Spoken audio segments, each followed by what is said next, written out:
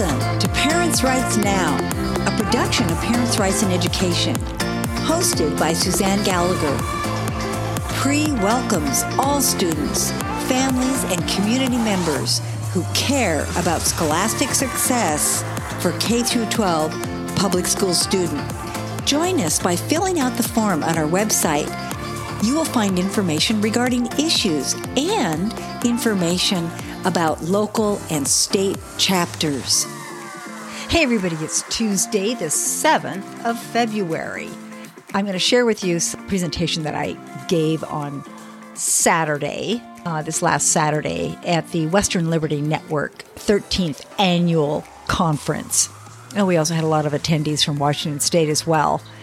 And they are one of the organizations that we partner with. We love doing that. We have partnered with them in the trainings that we are placing on our website because we understand one thing, and that is that parents today have very little free time. They have a big job to do, and that's raise their children and stay economically sound. In other words, pay their bills, which means that in many cases, mom and dad both work. And they are so busy doing all of those things, and now they have to deal with the situation in the public school system, and they're just at their wits' end. So we are now placing, right now, 2 tracks on our new website. Our new website is parentsrightsineducation.com. That's parentsrightsineducation.com. And I want you to go to that site and take the courses that we have there. Please let us know what you think about them. Take those courses. There are about 20 individual courses. We have 2 tracks. One is how to testify at a school board meeting, basically at any meeting, how to testify, how to prepare, etc. And the second one is how to run for school board. Those are pretty exciting, mainly because anybody can access them. Guys, you can put your kids to bed and then go and take a few courses on the online portal on our website. It's on demand, online. So back to my presentation. Part of the presentation was inspired by a couple of situations that happened recently in Oregon having to do with lawsuits. One lawsuit was against actually a conservative school board, but they won on freedom of speech. Go back to the last couple episodes and listen to those. They're pretty entertaining, especially the one about Newburgh schools. Here we go. What are our rights?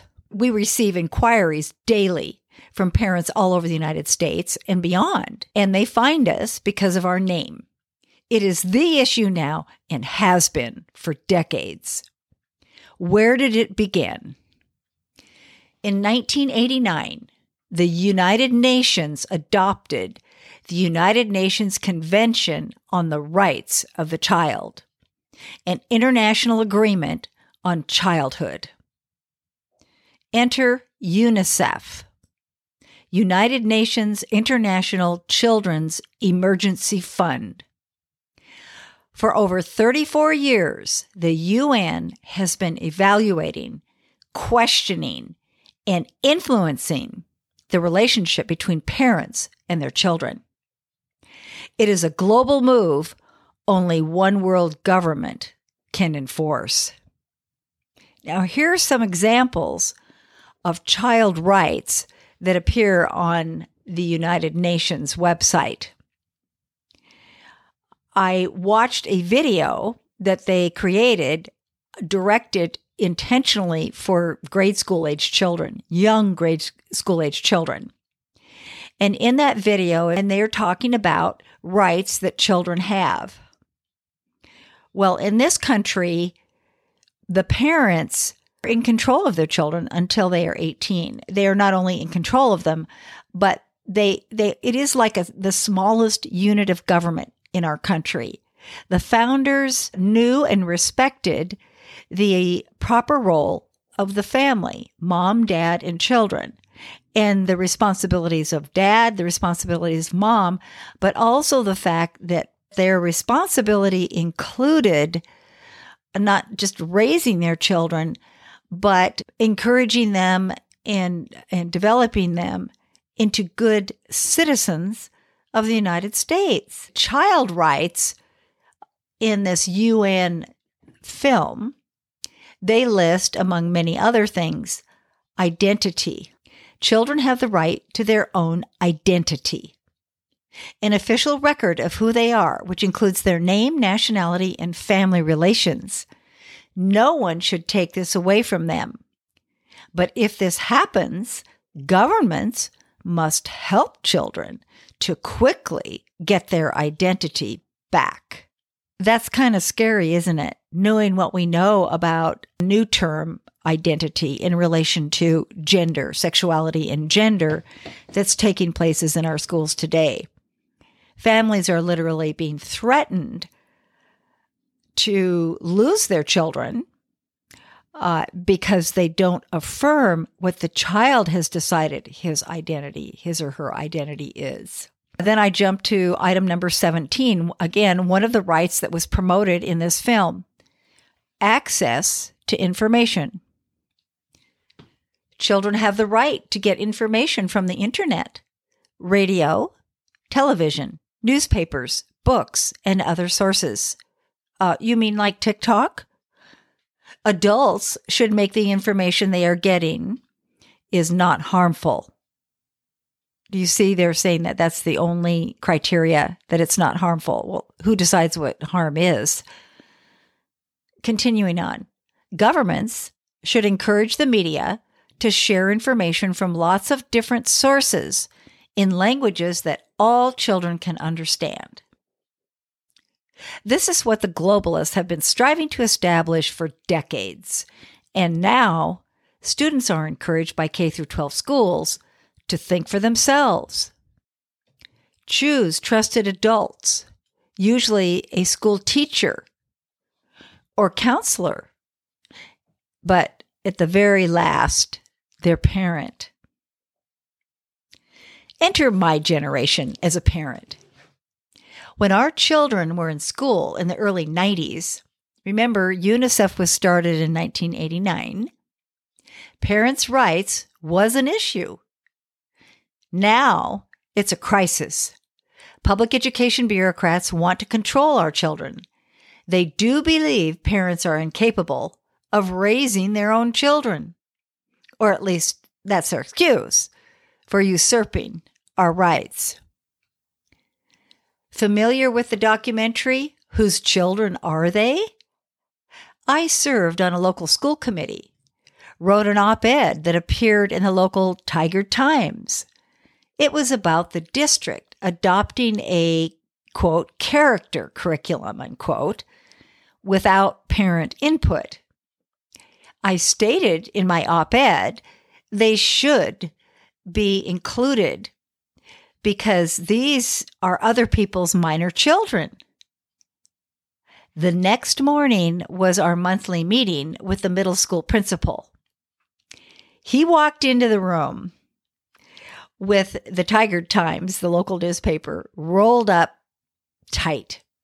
And he raised his arm and slammed it down on the table and shouted to our small group that was about 4 people, "These are our children too." Oh my gosh. Of course, we were all speechless, and I took copious notes, and I have continued to tell that story again and again. Why? Because it is an indication of their mindset. And this principal considered himself to be, a conservative Christian. Constitutional conservatives have been battling the UN's definition of rights all along. The main issue politically is globalism versus national sovereignty. In February 2018, exactly 5 years ago, and only 2 weeks after I decided to take this role as executive director for Parents' Rights in Education, I testified at a Tigard-Tualatin School District school board meeting against the addition of reproductive health care at the school-based health clinic on the 2 high school campuses. Here we go. This is what I said. Superintendent Brown, school board members, and members of the Tigard-Tualatin School District community. I have lived in Tigard for more than 40 years. My husband and I have 3 grown children, all graduates of Tigard-Tualatin School District. Now, 6 of our grandchildren are in the same school system. 2 are freshmen at Tigard High. I care deeply about young people, their safety, and their education. But more than that, I care about the protection of the family and their rights. Like all well-meaning programs in our government schools, there may be unintended consequences which undermine the relationship between children and families. For decades, there has been a tug of war between the public school bureaucracy and parents over what students are taught.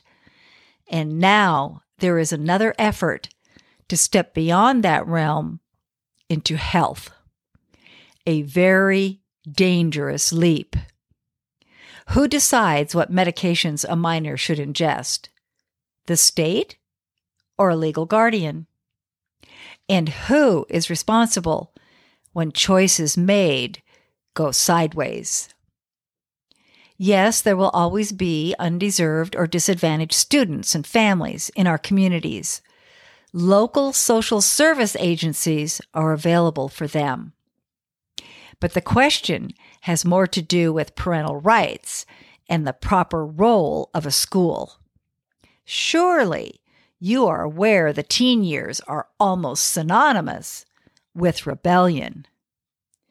All parents want to be involved in health-related decisions. What about those so-called good families whose kids will be able to avail themselves of school-based health clinic services on the high school campus? They won't need to honor their parents, will they? Especially if they know parent approval is not required. I urge you to take heed of some pertinent facts related to this decision. TTSD is responsible for the well-being of all students. All school districts are bodies corporate. The district school board is authorized to transact all business coming within the jurisdiction of the district and to sue or be sued. You can be sued. That is Oregon Revised Statute 332-072. School-based health centers have unprecedented access to students for services provided or referred. Parental knowledge or consent is not required. That's ORS, or Oregon Revised Statute 109.610 and 640. 14-year-old students can receive mental health services, which could include counsel related to gender transformation. Minors may seek help from a psychiatrist or psychologist, mental health therapy from a doctor or social worker without a parent's knowledge or consent. Oregon Revised Statute 109.675. A well child visit at a school-based health clinic, according to the Oregon Health Authority's adolescent well care visits, must include a physical exam, which also includes a genital exam. Just imagine that as it applies to your 10, 11, 12-year-old daughter. Even though well-meaning schools wish to monitor the services provided on their campuses, by setting up an oversight committee, school-based health clinics adhere to the same laws as a community provider or family physician. The fact is, certified school-based health clinics cannot be tailored to fit the wishes of the community, like our public school system or our school board. Any policies developed at the school board level will be pointless and impotent. If the school district decides to go forward with the plan to offer sexual health-related services and referrals, you will likely be exposed to objections and possible issues and controversy as the community becomes more aware of the implications for their children related to the school-based health clinics. In closing, I encourage you to concentrate on the obvious role of the schools as stated in ORS 332-072. Quote, pursuant to law, district school boards have control of the district schools and are responsible for educating children residing in the district. In addition to these 3-minute comments, I included in my printed letter to the Board of Directors a list of state statutes pertaining to the role of the school and parental rights.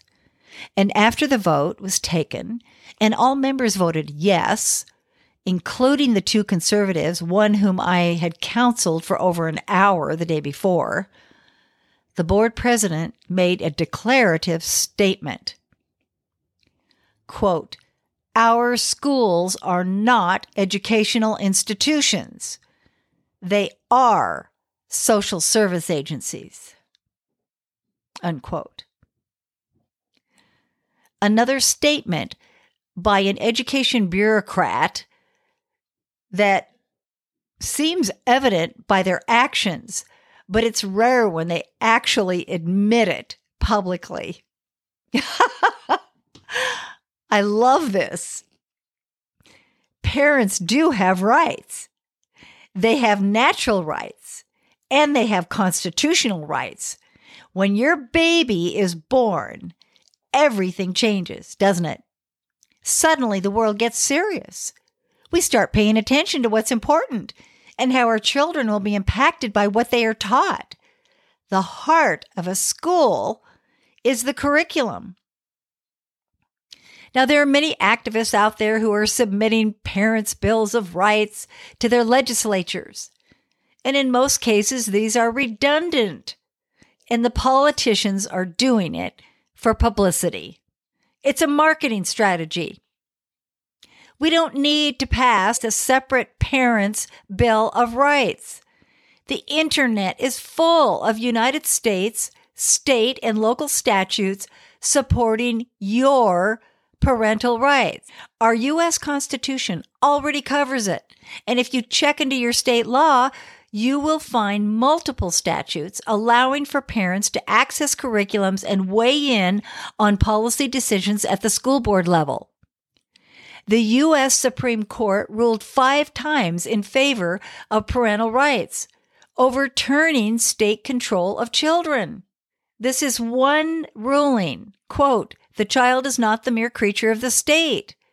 The state of Oregon, by forcing parents to place their children in public school, unreasonably interfered with the liberty of parents and guardians to direct the upbringing of their children under their control, unquote. That is Pierce versus Society of Sisters. Now, these rulings by the Supreme Court are at the very highest level. They apply to you and me now.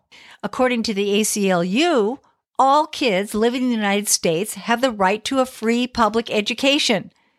And the Constitution requires that all kids be given equal educational opportunity, no matter what their race, ethnic background, religion, or sex.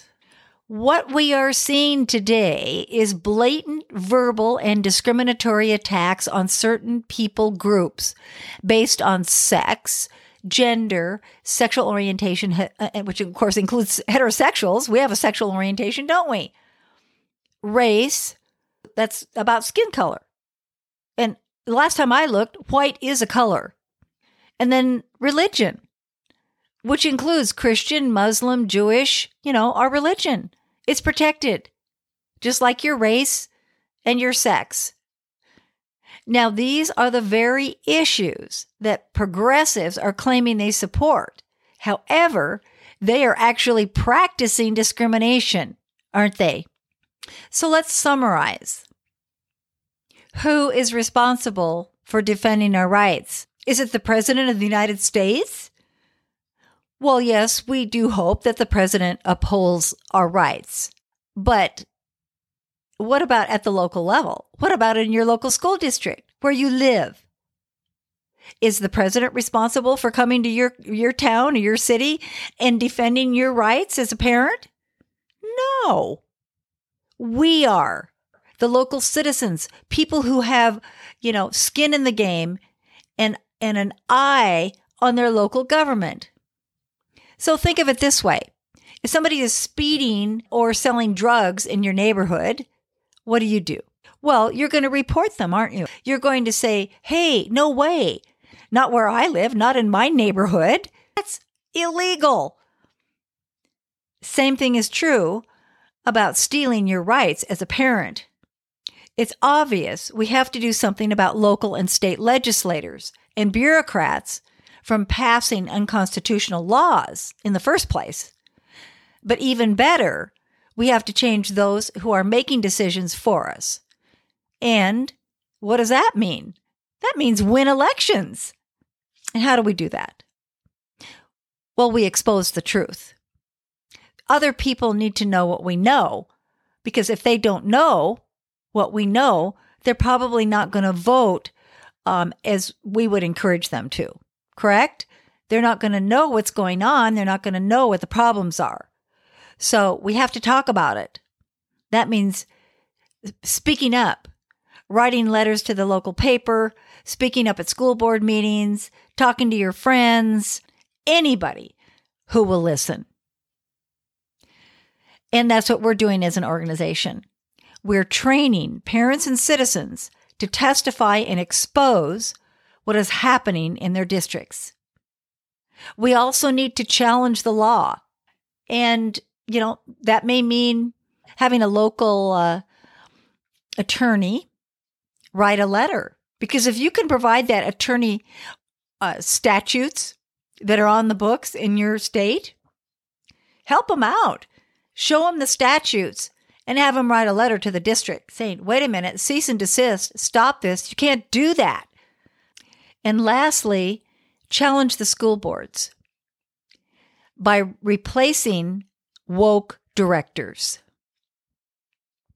Parents' Rights in Education also has an online training track, how to run for the school board. So I hope this has been helpful to you. Go to our new website, check out these courses, and gear up, because this is just the beginning, guys.